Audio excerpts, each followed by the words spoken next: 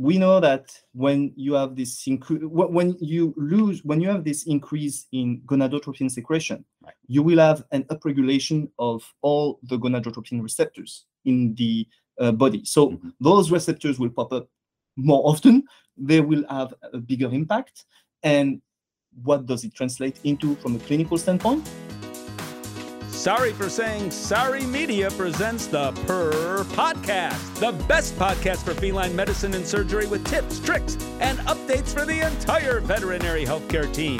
If you're dying to know more about cats, keep on listening. Here are your hosts, Dr. Susan Little, famous cat vet and textbook author, and Dr. Yola Kerpenstein, talented surgeon and social media geek. Hello, this is Dr. Yola Kerpenstein, and this is the Purr Podcast, and I have with me... You didn't give me enough warning. Like you I'm speechless.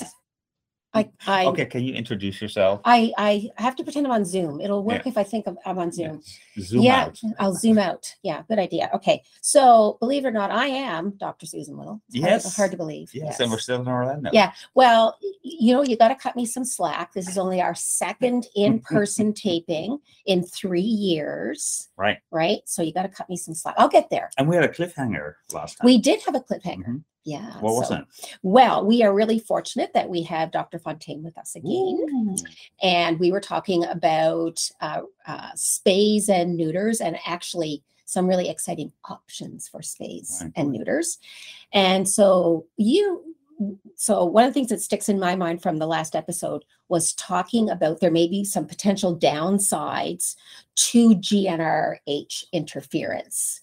And I had never thought of that before.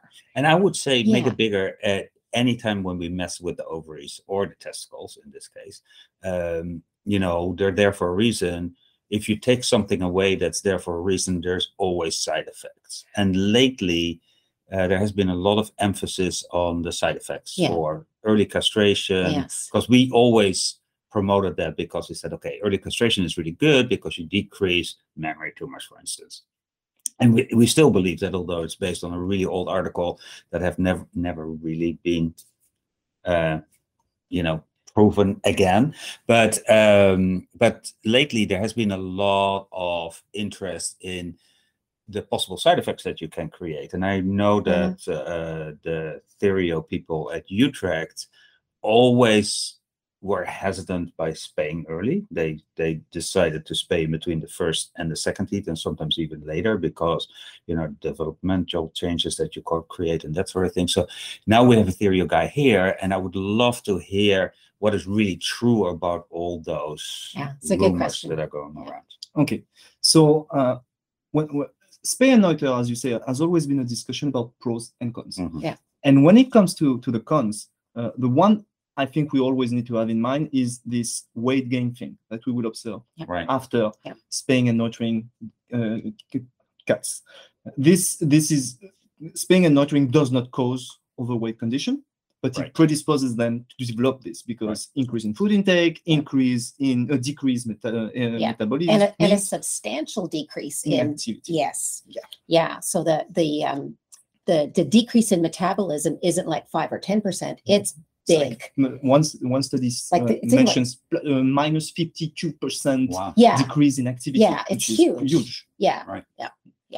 So that's an unintended consequence. Yes. And that's one we always need to keep in mind, because that's the biggest complication we'll see. And obesity is a little bit of a problem in dogs and cats. I would say. And it's already, but then you do this on top of it, so it's even worse.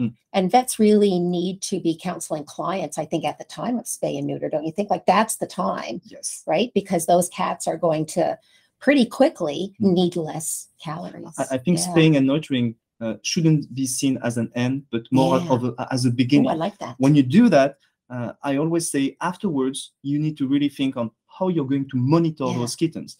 And today you have great tools to do that. You have lots of papers that have been published, and lots of veterinarians are discussing about how to create pediatric protocols for those individuals. So, but we could speak hours on that. So I'm going to stick to the cons. I'm going to try to focus here. Excellent. So that's one thing. When it comes to the cons, I think then there are on my end, lots of questions. You were talking about all those things about increased rates in tumors, increased potential osteoarticular problems. Right. We know, as a matter of fact, that sex hormones typically are helping the body protect itself against chronic inflammatory disorders. Right. Some studies actually tend to show that cats do not play the same game as other species on that one. However, it's always difficult to compare, in my opinion, because in other species, we're dealing with a very different rate of spaying and neutering. Yes. In And cats, can I push back here a little bit? I think the number one undiagnosed problem in cats is osteoarthritis when they get old. And I would not be surprised with the fact that there will be a correlation. I'm just saying this totally out of the blue, a correlation with this, because almost all the cats are neutered. Yes. And all those cats get at a certain point osteoarthritis. So I wouldn't be surprised if there's a link. Yeah, especially in North America where our spay and neuter rates are high. Yeah. Right. Yeah. Yeah. So speaking of bones, though, and I know I'm cutting you off there, but I don't want to forget to bring this topic up. In cats, it's the slipped capital physes. So the growth plate fracture. Yeah. So this one is actually interesting. Yeah. Because when you look at the literature, they will tell you that when you spay and neuter, whether you spay early at 7 weeks or at 7 months, right. It will actually delay the closure of the growth plates. However, it is not associated with an increased risk of fractures, etc. Right. That's what you find in the literature. Yeah. But when I was preparing for my talk, I found this article on Maine Coons that is from 2018 or something, that it's only on 17 cats, so you cannot draw any conclusions. Right. However, their thoughts were, oh, but those are giant cats, and we all every time we see those, what you just said, SCFE, if I'm correct, slipped capital femoral physe, epiphyse, SCFE. And Let's just stick with that, yeah. But when you see that in cats, you in those Maine Coons, they said maybe there is an association with their spay and neuter status. It's a hypothesis. Again, 17 cats, hard to draw any conclusion. But think about it. In the canine species, again, we are mainly concerned about those kind of disorders in large dogs. Right. While in cats, we always speak about cats like they are all the same, but if you're dealing with Maine Coons, Siberians, Savannahs, I don't know if you all guys, different. Yep. Savannahs are massive. I mean, Maine Coons look small when you compare them to Savannahs. Yeah, but they're big, but they're not robust. The Maine Coons are like a bulldog build, you know what I mean? And the Savannahs are slimmer and more lithe, right? I do also have to say that in these breeds, because there's so much inbreeding, it will be very difficult to take out the genetic part. And so if you need a lot of cats to prove that it is the spaying that does it, and it's not the genetics of the cat breed. Yeah. Actually, when it comes to genetics, it's interesting. We are diverging a little bit here, but I find that, as you said, we have, if it's a purebred cat, it's an inbred cat. That goes with it. However, Maine Coons are pretty diverse. They are today we can actually check the genetic diversity, and that's a fantastic tool cat breeders have. That's to actually, Dr. Lyons, our friend Dr. Lyons. Yes. It's a great way to improve actually to decrease the genetic impact those those genes could have. Again, but any big cat's a Maine Coon. Well. Yes, I see what you're getting at. It's like clients will say, "Oh, it's a Maine Coon." Exactly, it's a Maine Coon. So, and then it gets in the record as being a Maine Coon. Well, they might not have a pedigree of an official Maine Coon. Blah blah blah. Because anything that looks big is, of course, something that is special. But so there. What about cancer? So cancers, same thing. We know that when you have this when you have this increase in gonadotropin secretion, you will have an upregulation of all the gonadotropin receptors in the body. So those receptors will pop up more often. They will have a bigger impact. And what does it translate into from a clinical standpoint? To be fair, today we don't know yet in cats. We have some suspicions in other species, and again, those are still suspicions. But in cats, we don't know yet. So there might be something here to look into. And I thought it was there's one article that says that if you spay early, you prevent mammary cancer in cats. That's correct. Yeah, that's so correct. There is some mention of that. What is coming up in the D word right now is that there are other cancers like hemangiosarcoma, osteosarcoma, some of the bad tumors that we see in the D word that seem to have a higher prevalence in neutered dogs. It's tough to figure out though, because the percentage of spayed and neutered animals is high in North America, right? It's hard to get a control. I guess unless you're working with breeders, you'll have a control group with breeders, right? Yeah, right, it's hard though. Right, and in Europe there's a lot of cats that right. And then the other thing is, we know in the D word also that prostate cancer is probably has a higher correlation in neutered dogs, which is also something you would really. When you find a big prostate on a castrated dog, yeah, it's usually not hyperplastic hypoplasia. You get worried, but then the correlation with that is difficult because often the D word gets castrated relatively late in life, and so there still can be a lot of inflammation which causes the tumor to occur. So there's, you have, it is always very difficult to prove, except when you have really big numbers. So. And I see that. I'm thinking of those of us who are researchers working in vet schools, etc. This is a fantastic area of opportunity in terms of research, because there are questions. To your point, when this paper in 2012, I think, or I don't remember, when this paper was published on the fact that spaying and neutering could increase the rate of joint disorders and cancers, people started to ask questions because this paper went viral on the internet. And people were like, oh, but now maybe we should not spay and neuter. It's always pros and cons. And this one is one, unfortunately, we're still missing data, especially in the feline species. It's really good to talk about it, though, because it's a hot topic everywhere. It is. But we also, when we do talk about this, we have to always mention the benefits of the procedure, because I always say, until we get a injectable or something, it is still an invasive procedure where you change, and I'm a surgeon, so this is, the surgery that most of the veterinarians do in practice all the time. So we often defend the things that we do, but it's still an invasive procedure, and especially in the female D, especially in the larger, better female D, this is a major surgery. It's not just doing simple. It can be traumatic for the surgeon too. It's traumatic for the surgeon. It's traumatic for the animal, and people kind of go over it. That's why I'm a much bigger proponent of doing male castrations, because it's so much easier and it's less invasive for the dog, and not for female. But try to convince people, because the advantages of course also that you delete the heat, which is more convenient than anything else. One thing I would say though, when it comes to those hormonal modifications we observe after sterilization in cats, in dogs, we know that we're going to find a high level. I did say it. Glass of wine. That's right. That's the other rule. Yeah. I didn't know that. I forgot about the glass of wine. You didn't tell me about the rules. That's fine. I'm a French guy. We usually good French wine. Yes, I like it. Yeah. Funny story. I might be French, but I don't drink wine. I actually enjoy more. Oh, okay. So then we'll compensate. We'll that will balance it out. No worries, my friend. Okay. We'll have your coffee. The LH is going to peak in the other species, but not in cats. The increase is not that high. Actually, in many other species, we are able to use LH test to actually detect if an animal is spayed or neutered. Yeah, but you can't in cats. In cats, it does not work that way. Yes. Because their level of LH is going to be lower than what you'd expect in other species. Yeah, that's true. So we have to use like relaxin, or we have to use AMH. AMH would be the marker for this one. That is another really cool topic. So let's talk a little bit about, you get in either a D or a C, a cat, in your clinic, and the owner says that she or he still suspects that the cat is in heat, but it was spayed like years ago. So what do you do?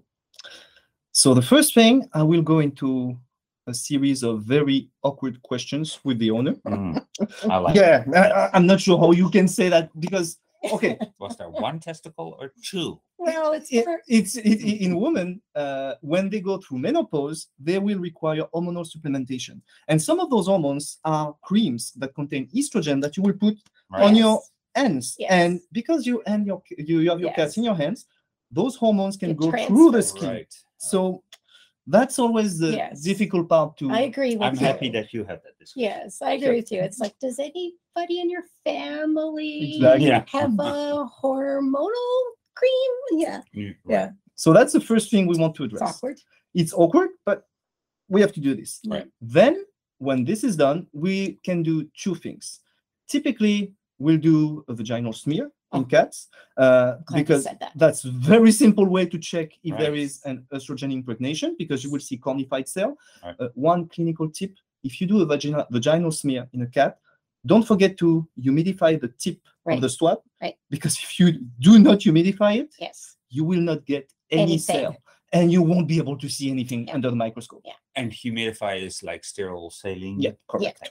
You just put some sterile. And I use urethral swabs for those. Yeah, because they're like urethral swabs for people because they're smaller and it's easier to. Agreed. I mean, that's good. That's a good one to use. I agree. The second thing I do, because I love ultrasounds, is that I will do an ovarian ultrasound on those cats, because typically when you have an ovarian remnant, where the remnant is, you will have kind of a compensatory hypertrophy that typically is very easy to observe. If you know what you're looking for, you will see like a big roundish anechoic structure next to the kidney. And for me, that has always been the go-to exam. If you're not comfortable with ultrasounds, you can still use AMH. It has its pros and cons. I've never been a really big fan. AMH is anti-Mullerian hormone. It's a test that you can run through most labs today. But those would be my go-to approaches for the cat. For the cat. For the D, anything else? Or not necessarily. Honestly, I proceed the exact same way. You can do ovarian stimulation test. Yeah, that's what Utrecht did that a lot. Yeah. So all the dogs that came in where the ultrasound was, indecisive, they did that for sure before they go to the CT scan. Because you will do an injection of HCG, the human chorionic gonadotropin, and then you do 2 blood samples, one before the injection, one 24 hours after. It's not easy. Ovarian remnant, I've never found it interesting. For ectopic testis, why not? But in cats, there's an even simpler clinical tip that you can use in male cats. This is my favorite one. I actually have pictures on my presentation this afternoon just to show people. It is my favorite one. It's when you have testosterone impregnation on the penis of the male cat, you will see spines. If there's no testosterone, there's no spine. So instead of looking for an ovarian, an ectopic testis, you just pull out the penis and you check the spine. You can't do that in a dog. In a dog, they don't have spines. Okay, so now you tricked me. I think we're really mean in this. I can see that. We do. Yeah. We're okay. Question for you: once you castrate the cat, how long before the spines disappear? Typically a month, roughly a month. 1 month. So I usually 4 to 6 weeks. Well, which is a month and a half. Yeah, right. So they should be. If the cat was recently castrated, if it's at least 6 weeks in the past, there should be no spines, correct? There should be no spine. It's actually, there's something interesting, and I run into this discussion all the time with people online. When you remove the testis, people always think that cats can still eventually breed with a female and impregnate this female. They do? Who's people? You will find I've heard that in the veterinary world. I'm hearing that a lot in the breeding world. Seriously. And for that to happen, you need sperm structures that can store sperm outside of the testis. Those do not exist in cats. So if you remove the testis, no sperm. It's amazing to me that's misconception. In other species, like in horses, for instance, you have the ampulla that can keep some sperm even after castration. Yes. But cats don't have that. Cats don't have those kind of structures. The reproductive tract of a cat, in a male cat especially, is stupidly simple. To be honest, you have compact. And compact. You have almost no accessory glands. They are very minimal. So one of the funnest surgeries that I used to do was endoscopic exploration for, spayed animals that still were in heat. So ectopic ovaries. And I liked it because there's also a lot of adhesion. So it's a little bit more complicated than just a normal endoscopic space. But So we did one research, but the one question that we got back from the reviewers was, how do you know that there was tissue? And so that's why we had, and we did these GnRH tests on all of them. So it was relatively easy to say, hey, we did the test. And so they were positive because and then you went there were hormone in there. And so we went in there. But for me, that was, I still have pretty good memories on that. And it's so easy to do endoscopy. So when you do it laparoscopically by laparoscope, so if I was going in like surgically, I would want to try to time it so there might be a CL present, right? Because to me, that's more visible. I found that more visible. I found it easier because it's like a yellow structure on a red background, and so sometimes it was more visible. Did you try to time it at all, or it didn't matter? Most you of the just time went it's in. so obvious. First, you do an ultrasound. They will let you know if there's something there or not. If there's something there, you will see it because you have a 4 times magnification, 2 to 4 times magnification, so everything looks really big. Very often they have cysts, so there's cystic structures that will stay there in whatever thing they are. So it's really not that difficult. And if you don't see anything, you just remove whatever scar is there. So there's always scarring that you can see. So you mentioned a remnant being, when you're looking on ultrasound, like looking around a kidney, but I know there's at least one paper about how cells that are inadvertently, like left behind will revascularize, like in part of the omentum. Or ovaries that are dropped. I mean, some people don't take out the ovaries, and they just drop them into, and then they think that we don't worry about it. So have you seen that where it's revascularized in the omentum? I've seen it once. I haven't seen it. I've read papers about it, and I've seen cases where indeed we do the surgery 1-2 times. We're pretty sure we removed everything, and they keep coming back into season. So this is when, instead of doing even more surgeries, because usually it happens in older cats, and people start to say, "Oh, but it's 4th surgery. I don't want to go through that anymore." This is where. So do you think that could be the reason why these guys are still coming back into heat? So, definitely. So when that paper came out, it made me like really careful when I do space, right? So, but I've only actually seen it once. No, I definitely think that's a possibility. Yeah. Okay. All right. This is the end again. Ooh. So this was wonderful. Thank you so much. You're welcome. This has been really cool. I think this is a topic that everybody enjoys. I don't think we've had a repro talk. I don't think we have a repro guy. Yeah. Well, there's not a lot. I was going to say we're not that many. Yeah, it's not. There's not that many. How many are there in the world?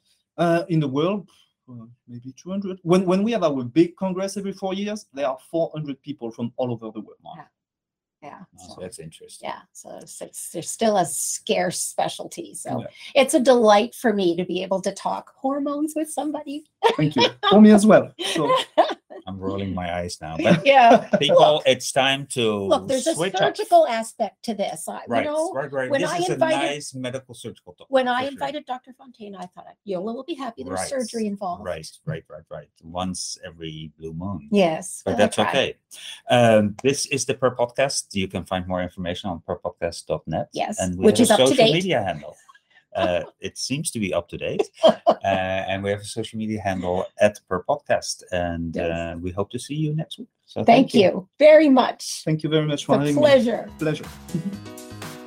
Dr. Susan Little is a feline medicine specialist with 2 cat-only hospitals in Ottawa, Canada. She is best known as an international speaker and as the author and editor of 2 textbooks, The Cat, Clinical Medicine and Management, and August, Consultations in Feline Internal Medicine. Along with 3 cats, she also admits to owning 2 dogs, and you can follow her on social media with the handle @CatPetSusan. Dr. Yola Kerpenstein is a diplomate of the American and European College of Veterinary Surgeons and a big cat fan. His specialties range from surgical oncology and reconstruction to minimally invasive surgery. He is the author of 2 textbooks on basic and reconstructive surgery. Did you know he was allergic to cats? Yola works currently at Hills Pet Nutrition. You can follow him on social media with the handle @GVETSX. This episode is made possible by the generous sponsorship